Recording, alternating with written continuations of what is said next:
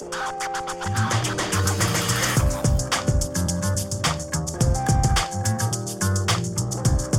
everybody. Welcome to the Fantasy Footfools podcast. I am your friend Richard Yan, and we are on to week 14. We are right in the playoff push. I hope you guys are in playoff contention. We're going to have the waiver wire picks on this episode for you to help you get there. Quick note on the buys of the week: the Philadelphia Eagles, the Indianapolis Colts, the Miami Dolphins, and the New England Patriots are all on bye this week. Good news for those of you who don't have Jonathan Taylor. You might not have to face him now. And we'll start at the very top with our pick of the week. So for me this week, the pick of the week is Tevin Coleman. Now you might be wondering, he's on the Jets and the offense kind of sucks and he hasn't been that impressive lately. Well, Zach Wilson had his first impressive game last week. So it has me questioning, like, are the Jets actually finally turning it on? Michael Carter's out, has been out for a while, is going to be out for a while. Tevin Coleman seems to be the lead back when Michael Carter is out.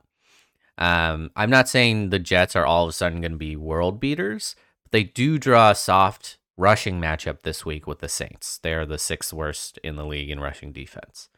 Tevin Coleman, at the end of the day, is a starting running back for a team that might have finally found their rhythm, and they're facing a decent matchup. And in my opinion, you can't really get much better than that.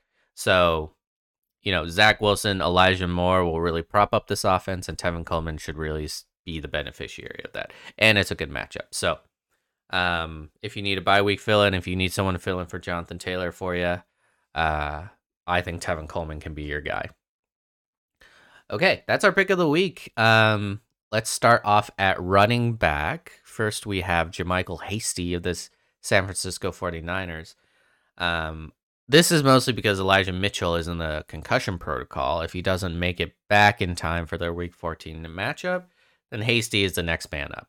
We've seen how valuable this backfield can be, although in the past, when the main guy has been out, it's been kind of it's not a one-to-one replacement when the main guy is out. So I don't expect JaMycal Hasty to be exactly like Elijah Mitchell if Mitchell is still in concussion protocol, but I do think JaMycal Hasty is gonna get most of the work, and that's pretty valuable in this offense. Moving on, we have Ameer Abdullah. Now, I didn't think I would ever say his name again.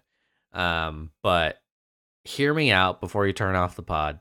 Hear me out on this one. When Christian McCaffrey went down in week 12, Ameer Abdullah got 49% of the snaps, while Chuba Hubbard only got 24%.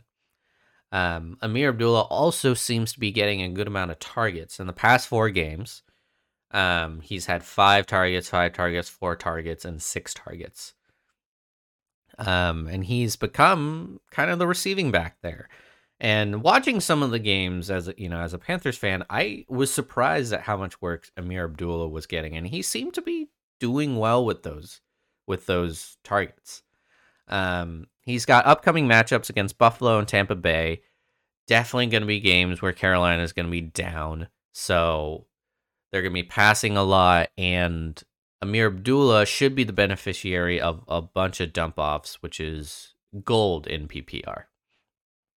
That's going to do it for our running backs. Let's move on to wide receivers. So we have 2 for you this week.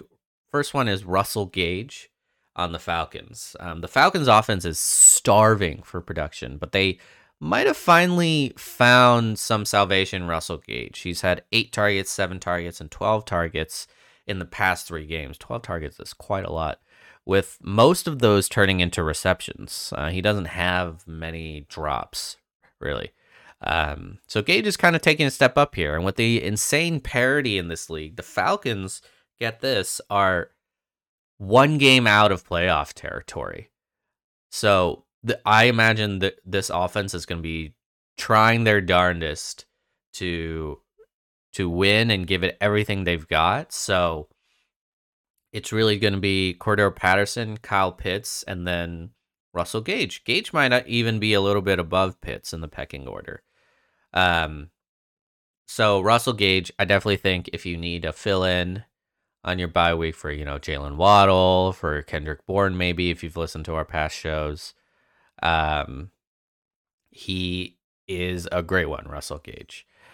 And last but not least for wide receivers, we have KJ Osborne. Adam Thielen went down to an ankle injury in week 12, or in week 13, sorry.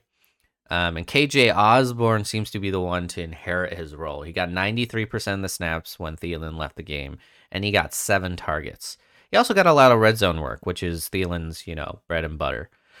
So, a word of caution here, because it might be a situation this past week, it might have been a situation where the team was kind of scrambling to get the game plan, to keep the game plan together when Thielen went down, and they just simply slid KJ into Thielen's role and had him run the same plays.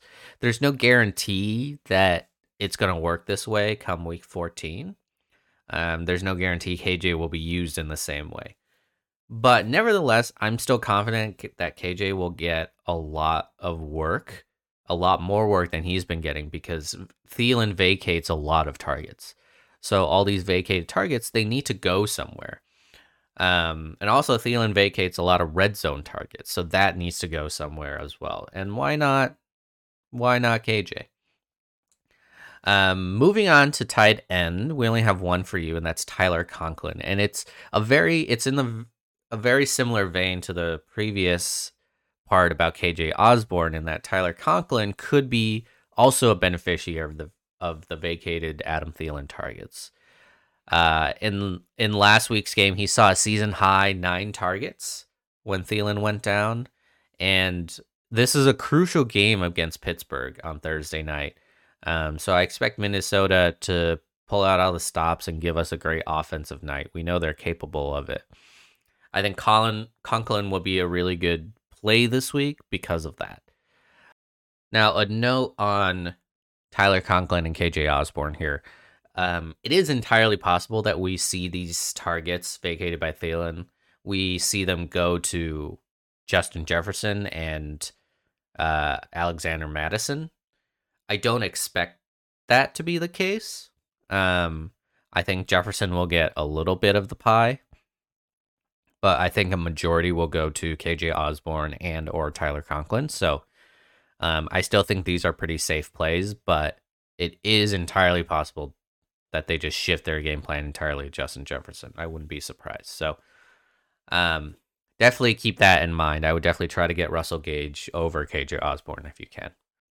We actually have another tight end for you, Gerald Everett. I'm not really thrilled about this one, but he has seen a huge increase in targets since Russell Wilson has returned to the field.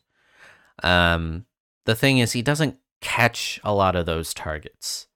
He doesn't turn them into receptions. So, and as you know, I'm very bearish on the Seahawks offense, and I think it's really time to tear it all down. And this is kind of this is going to be a offense that drags and doesn't really turn out many good performances from here on out. So Gerald Everett, I think he does get a lot of targets, so there is that. I see this more of a desperation play if you really need some tight end help this week.